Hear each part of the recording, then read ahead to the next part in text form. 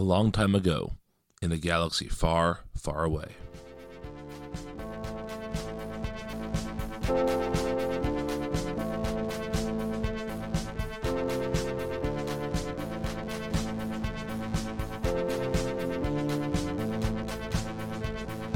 Welcome back, Rebels and Imperials, to Force Ghost Coast to Coast. My name is Brian. With me, as always, are my friends Liz and Matt. And friends, we are here on January 26th talking about the first 5 episodes of The Bad Batch's second season. Now, before we get into this season, it's been a minute. Let's just sort of recap our feelings on The Bad Batch Season 1. For me, I felt that there were some fun episodes, but it felt like a lot of missed opportunity to me. And the way I described it to somebody recently was that The Bad Batch feels like the boring episodes of the Clone Wars. So that's kind of how I framed my enjoyment of Season 1. What did you share how you guys feel about that? Yeah, I think it's fine.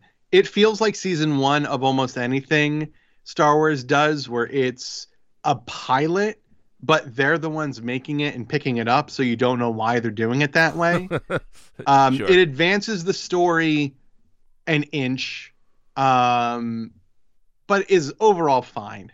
There's some stupidness in it, but that's okay because in the Clone Wars vein, it can be funny and it can be serious. It really leans into that animated piece that you can kind of only do with this sort of thing. So I thought it was fine. I didn't know why it existed to begin with. I was very down on it from the introduction arc in that bonus season of Clone Wars. But I liked it better than I thought I would. Liz? All right. Yeah, I agree with what both of you said. To be honest, I don't remember much from the first season, and watching the second season didn't jog my memory too much in terms of details. I guess I remember where they wound up and kind of why they are where they are at this point in time. But besides that, I feel like I don't really remember too much from the first season, ultimately. Did you also have to Google, is Wanda Sykes in this already? In my head, yeah. Yes, I did. Funny you should mention that. What was it? I didn't Google it, but I thought about it. I was like, wait a minute. It's like, oh, okay, I guess not. But, all right. Yeah, so I feel like, and maybe, we'll talk about this more, but maybe this season hasn't done much more. Also, I feel like something that stood out to me was just maybe what a contrast in differing shows that Star Wars does now have to offer, and that the last show I watched, and maybe you watched as well, was Andor. And just how many different shows there are now that Star Wars does offer to its fans. Yeah, and this year we're supposedly getting... Mandalorian starts March 1st. We're supposedly getting Season 2 of... I'm blanking on the name, the anime show that Matt loved. Destiny's. No. This close. Visions, yeah, there we go. Visions. Yeah. And something generic. Yes, and we're also supposedly getting that show Skeleton Crew, which is the Jude Law starring show that supposedly is supposed to feel like a classic 80s Steven Spielberg movie set in the Star Wars universe. And we're also supposed to be getting Ahsoka this year. So that's a whole lot of Star Wars TV. So this is going to be a Star Wars TV heavy podcast for the next few months. But yeah, Liz, that's a good point. Like it really does feel like there's a lot of just a lot of variation in the Star Wars television world right now. And ultimately, I think that's a good thing. It's a little bit less of a good thing when we choose to cover all of it. And because I know, for instance, there are certain shows, Andor, that Matt didn't like that much. And, I think that this is probably pretty low on... I'm going to guess on Liz's Star Wars enjoyment scale. So, it is a little bit tough if we're trying to consume it all. But I would say that overall, I would rather have more options to watch. than just Yes. have like one show and this is what it is and you deal with it or you don't. Yeah, I agree. All right, so I don't want to go like super in depth with each episode because I feel like there's not a ton to get into with each episode. There is one episode in particular I do want to spend a fair amount of time on, but let's just sort of maybe grab these in one or two episode, 2 or 3 episode clusters to talk about them. So the first 2 episodes are part 1 and 2 of a story. The first one is called Spoils of War. The second one is called Runes of War, and these episodes dealt with a well, first of all, I do like that this season so far we are splitting up the Bad Batch a little bit, and we are getting episodes that aren't just all of them together at the same time, because I think one of the issues that I had last season was I knew sort of the broad strokes of who the characters were, but we didn't spend enough time with any of them to get a real sense of sort of what makes each one tick. Mm-hmm. And so to have a little bit of time with, we've had a lot of time with Tech so far, who I think was maybe the least used one last season. So I do like that part of it. But so the first 2 episodes deal with basically a mission that, of course, goes wrong, and they wind up on Sereno, which is the planet that Count Dooku is from. Mm-hmm. And we get a little bit of talk about like separatists and sort of what it means to be a separatist versus what maybe the Bad Batch thought that meant. Like one of the things that the show is trying to do is basically separate like propaganda from reality in terms of the Bad Batch, and letting them see that like before, the one character says it, before I was a separatist, I was just from Sereno, right? And so I do think that is interesting. It is digging into a piece of Star Wars lore that I don't think a ton of people were clamoring for more about, but actually I kind of like that aspect of it. We all watch the Clone Wars, and the Clone Wars really does a good job of laying out sort of the separatist appeal and how there's not just one reason to be a separatist, much like there's not just one reason to be a rebel, right? But yeah, so what do you guys think of the first 2 episodes? I mean, they were fine.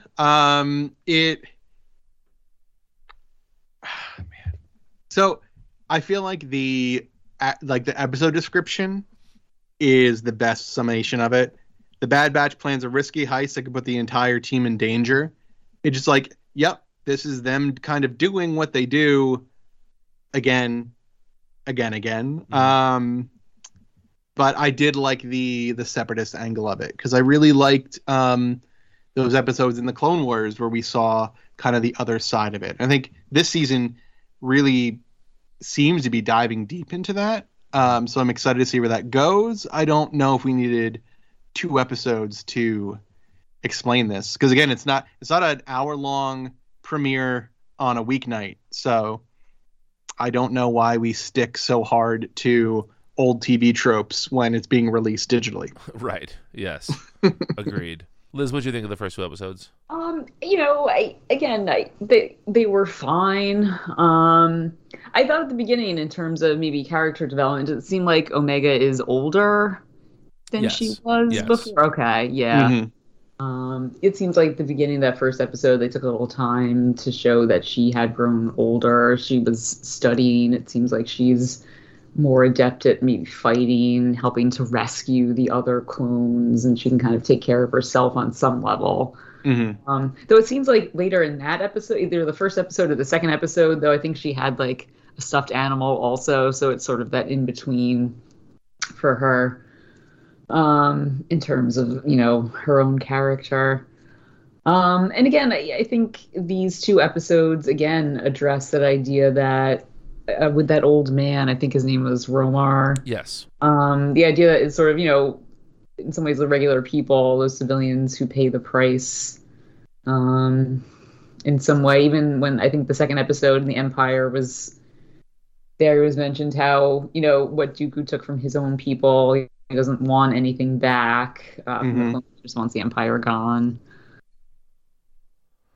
Yeah, there was one thing I did want to sort of bring up here, which is I like that there's this Vice Admiral Rampart who is like seemingly a villain of this show. Mm-hmm. And I do think it's good that there is, like, the show needs some tension that isn't just a like mission of the week storyline. There needs to be something that carries across the series. And I think having Rampart as a villain that maybe can show up a couple more times, that's a good thing for the show. Yeah, and it's also a nice narrative way to weave in the sniper, Crosshair and the rest of the team in a way that makes sense kind of narratively. Yes, I agree with that. And speaking of Crosshair, this is the episode I want to spend some time on. This is The Solitary Clone is the name of it. And this is, I think, the best episode of The Bad Batch that there has been yet. I think that's true for a couple of reasons. This really digs into separatist stuff and does so in a way that doesn't feel like it is pulling any punches on either side. I really enjoyed that part. But the two things that are the most important here are we get a lot of time with Crosshair, and we get Cody, who we have not seen since the end of the Clone Wars. I think actually the last canonically time we see him is in Revenge of the Sith, where he turns on Obi-Wan. But that's I mean, I would say in terms of the clones on the Clone Wars, aside from Rex, Cody is the one we spend the most time with. And yes. I think that it what I really liked about spending time with Cody is that it shows that the clones could have observed Order 66, but still had a moral compass. Like, I think one of the problems with the first season is that because we know about the Bad Batch being different and we know about Rex being different, it instantly put those 6 clones over here and the rest of the clones over here. And we didn't really get a sense that other clones had, we just felt like they were all sort of heartless automatons. And so it's nice to see some depth being given to other clones. And I think Cody leaving at the end hopefully means he's going to show up more in the show. And I like that a lot. Liz, let's start with you. What did you think of this episode? Yeah, I agree. I think it was a great episode, and particularly because of the end where we see Commander Cody negotiating with, what was her name? Tawny Ames, I think it is. And, he gets her to surrender on terms that he's negotiated. And then, he's given a command and he does hesitate based on, maybe what you said, Brian's idea of morality. He's given this person his own word here. And it's interesting to me also that she was willing to believe him. Does she know how the system works with clones and orders, and this guy who works for the Empire? Does she think, that he's gonna let her live? But I thought that was a real interesting aspect to this episode. And even just, I think some of the things Commander Cody says, he asks, are we making the galaxy a better place? And he talks about how, we make our own choices and what makes us different from the droids ultimately. So, it seems like he's asking some questions. Matt? Yeah, I thought it was a great episode. And I think, I agree with everything Liz says about how great it was to see Cody and to see what the fatal flaw of both those separatists / independents and Cody was having hope. And we talk about how, hope is the spark of the rebellion. Hope is everything in the Star Wars universe. And what makes Crosshair understand the Empire is the complete lack of hope. That he, these things, there's no right and wrong. There's just doing what the Empire says or you die. So he simply exists as a tool to be used by the Empire. And that gives him the ability to kind of see behind the curtain. He kind of gets the reality of it without believing the fanfare, which is, I guess, good as a viewer, because it's also sometimes hard to be like, how could anybody support the Empire? They're clearly space Nazis and you outnumber them billions to one. But that's because of, propaganda and the way that totalitarianism works. And to see Crosshair kind of begrudgingly accepting his role in it is interesting. And it makes him a much more interesting character than just kind of a generic mind slave. Yeah, I think that's really well said. And one of the things that I took away from this episode is that Rex considers himself something other than a soldier, and that is why he leaves. And Crosshair considers himself only a soldier, and that's why he left the Bad Batch. Right? Like it really shows the mindset that both of these people have, and how that mindset has allowed them to just completely remake their lives from everything they've known before. Especially for Cody. I mean, I would think that a runaway clone is not necessarily the Empire's first priority, but they also seem pretty petty. And I wouldn't be surprised if they're going after him, trying to get him, trying to bring him back. So I think it is a very interesting way to begin Cody's post-Clone Wars journey. And I'm very excited to see where it goes from there. What's interesting is that because we've seen, well, some of us have seen Rebels, not all of us have seen Rebels yet, but because we know that that Rex is a part of Rebels, but Cody isn't, it's going to be interesting to see how that works out, right? It's going to be interesting to see how they make those characters not necessarily cross paths, at least not in that show. We'll see. Yeah. We'll see what's going to happen, but yeah, I am very interested to see how this all shakes out with Cody. The episode that was after that one is called Faster, and it's basically a pod racing episode. Yeah. And I feel like depending on how you feel about pod racing as a Star Wars thing will determine your enjoyment of the episode. Yeah. I mean, I held my breath the entire time waiting to see if they were going to have Boba Fett, but they didn't, so that was great. That was great, yes. I mean, I thought for what this episode was, again, like, it gives tech some time in the spotlight, which I appreciate, and it was pretty fun.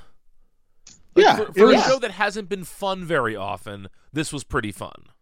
Yeah. I thought Teo brought some levity to the show and to the episode, calling himself Teo nonstop. Yep. And then getting hit by the pod racer. Yes. It was great. Yeah. And then again, what I like about, Scum and Villainy Tales is the fact that nobody was really in the right or wrong there. Like, everybody was doing something bad, and it's not like the guy from the cloak was doing anything worse than anything else. So that was fun. And I did like having more time with Tech and realizing in the first one I thought he was kind of just like, aloof and arrogant. He is, I think, just a sociopath. And it's really, really great to see. And it's amusing. So I want to go back and watch and see, because he has no affect, no emotion. It's very both intriguing and scary. He did do the job of a robot better than, or droid, sorry, droid, better than the droid. Than a droid. Yes. I did like at the end how I don't remember his name told the clones and I forget who was there. It was Tech and who else was it? Wrecker. Wrecker. That they, can't really trust Sid. I thought that was interesting. Oh, yes. I did want to talk about that. Yes. Mm-hmm. That character whose name I can't remember either, but who was, let's see. Who was the voice? It was Ernie Hudson. Okay. Yeah, Ernie- oh, yeah. all right. Yeah.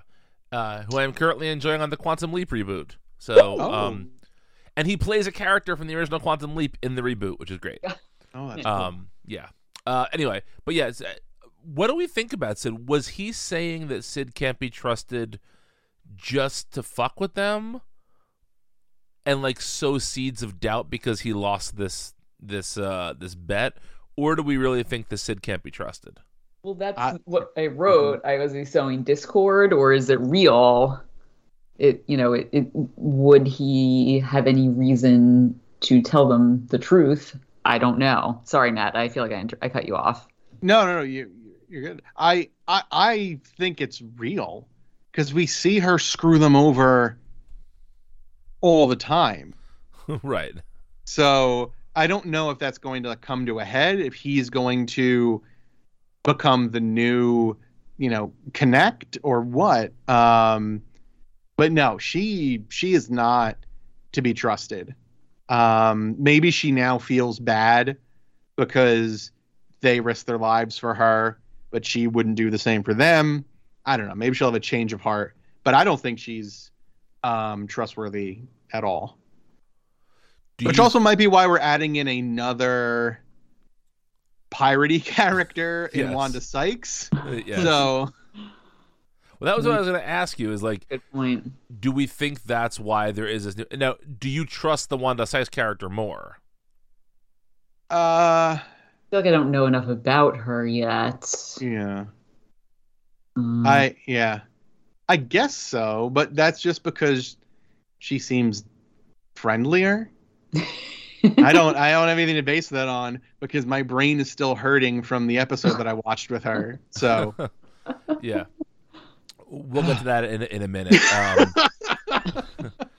But yeah, I thought that the episodes 3 and 4 had me very excited for where the season was going. Mm-hmm. And then episode 5, which is the most recent one, Entombed, just kind of bummed me out again. I mean, somebody in Lucasfilms had amazing concept art, or this might have been something they lifted from Macquarie's work, but it in theory is really cool looking. In reality, is insane. Well, here is my question, okay? Mm-hmm. There has to be a reason, and I'm guessing that I know the reason, but I'm curious to what you folks think.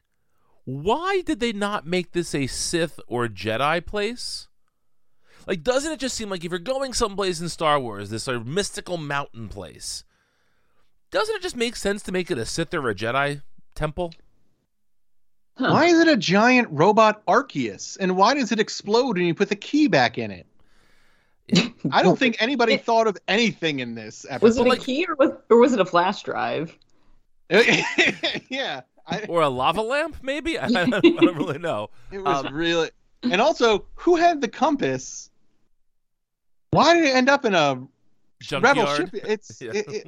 My God. I can ignore the compass part, and I can kind of... We've seen a knife compass before. This Yes, we have. is no worse than that either. Right, exactly, yes. So, I am fine ignoring a compass. I'm also relatively fine with there being a structure that I don't understand how it works, even if it works stupidly. Like, I kind of can forgive that. But to me, and my answer was going to be, is it just because they've been told, like, don't fuck with the Jedi stuff? Because that might be. You never know when Jedi stuff's going to be needed in the future. So don't do anything that could potentially hurt a future story.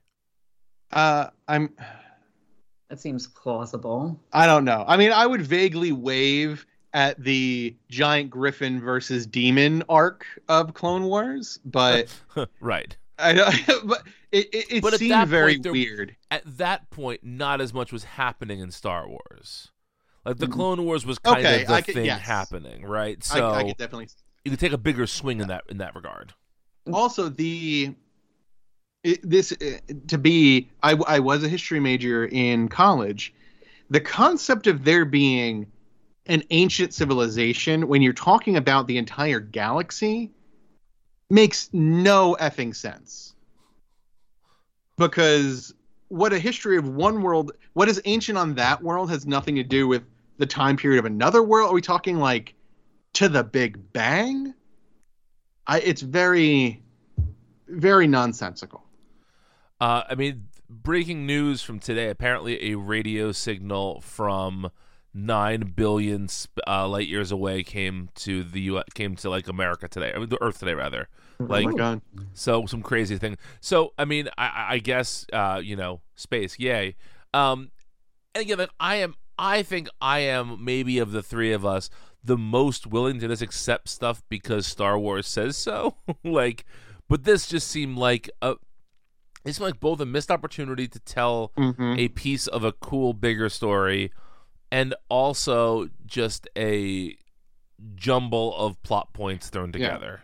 Are we never gonna ask why is there a rampaging robot that its entire job is to just shoot lasers at your ship?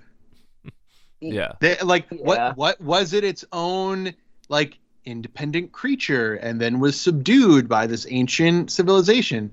I don't think we're gonna learn shit. And I thought it was going to be the dragon monster swoops in and then is actually trying to stop them from doing this thing. Nope, just throw it out a window. So it's funny you say that, Matt. And this is a movie that the three of us have watched in the same room together. But I thought that one of the creatures was going to be revealed to be the guys with the cross tattoos over their hearts from Indiana Jones and the Last Crusade. Like, that this is something that is there to protect the heart of the mountain or whatever. Like, that its whole job is just that it is a sacred mission to not let people get there. But we didn't get any of that. Well, no. Yeah.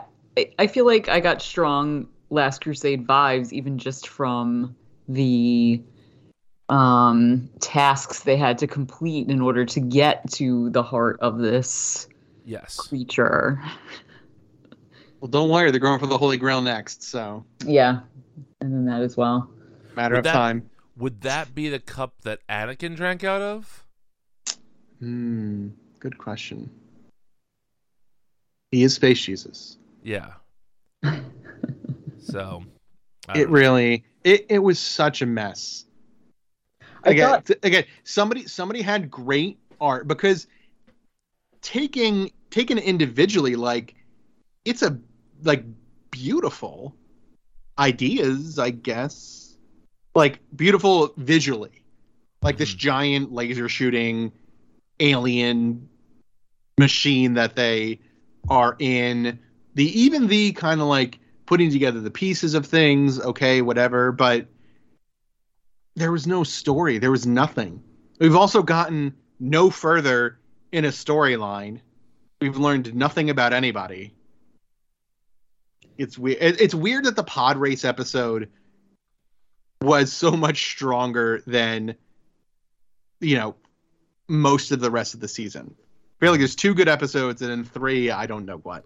That's a good point, because I feel like the pod race episode maybe didn't necessarily move too much along in terms of certain things like this episode, but that episode was so much stronger in certain ways. Huh. That's interesting. Yeah. And made on the most overdone concept in Star Wars, and still was able to utilize it in new and funny ways, and teach us more about characters. Yeah. Yeah, I would say that, and look, I would say that there's a learning curve for all of these shows, but I think season 1 is the learning curve. And maybe we have the right to be critical of this, but this just feels like a season 1 mistake of an episode tossed into a season that's been marginally better than the first one. Yeah. It just and at least in other series they would have the decency to make it with only spin-off characters, like, a weird trudge through the desert where a frog commander is leading an army of droids, or what's one in Rebels, the one where the Imperial shipping counter droid is the main center. Right. This was the first, we had the team back together again and did this with them. It's very weird. Yeah. I mean, episodes 3 and 4 gave me hope for the rest of the season, that there is going to be more interesting stuff happening. Yes. And it's a relatively long season. It's 16 episodes. So we have a lot of time. I would say so far, my personal scorecard is that we've had we had 2 okay episodes, 2 good episodes, and a bad episode. Mm-hmm. That's not Which terrible. puts us over average on Star Wars in general. Yes. That's a way higher winning percentage than the movies. Yeah. And generally better than most of the other TV shows at this point. Yeah. Yeah, so, we'll see. My fear with The Bad Batch is that, I'm not afraid of anything about The Bad Batch, really. But, what I don't understand about The Bad Batch is if they knew The Mandalorian was launching March 1st, that no one's going to give a fuck about the last 6 episodes of the show that air after The Mandalorian returns. Why didn't they do this right after Andor? Good question. Are people that into Christmas films that you can't launch a Disney Plus Star Wars show in December because people will just be watching Christmas movies and not watching them? Mm-hmm. And both, yeah. And it's interesting because both of those are then right in the wake of the starting of phase 5 of the Marvel universe. Yeah, but I think the consumer base of superhero movies and Star Wars is pretty much 2 circles. You mean one circle? What? One circle. Circle. Yeah, I don't disagree with that. I mean, to be fair, I guess I forget that people are excited about Marvel Phase 5 because Ant-Man looks so boring to me. But that's just me, I guess. Yeah, I don't know. I'm going to make you eat those words once. I'll go see it. Once Kang eats up those scenes. Oh, I mean, I'll go see it with you guys. I look forward to seeing it with you guys. Yeah. But I'm not very excited about it. But yeah, no, it's odd to me the way that these shows are being spaced out, because I really think you figure Visions is going to have to overlap with The Mandalorian. Mm-hmm. I would think. Yeah. Unless it's going to be the week after The Mandalorian, because it's supposed to be spring of 2023.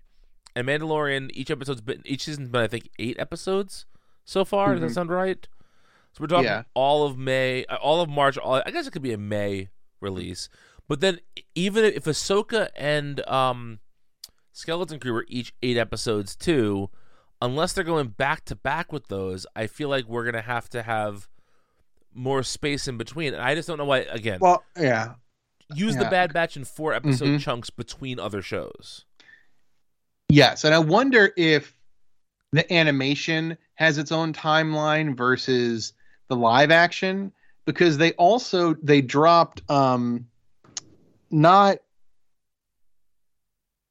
I don't remember if Visions dropped during Boba Fett or right before it, but the Tales of the Jedi was just during Andor. They didn't care.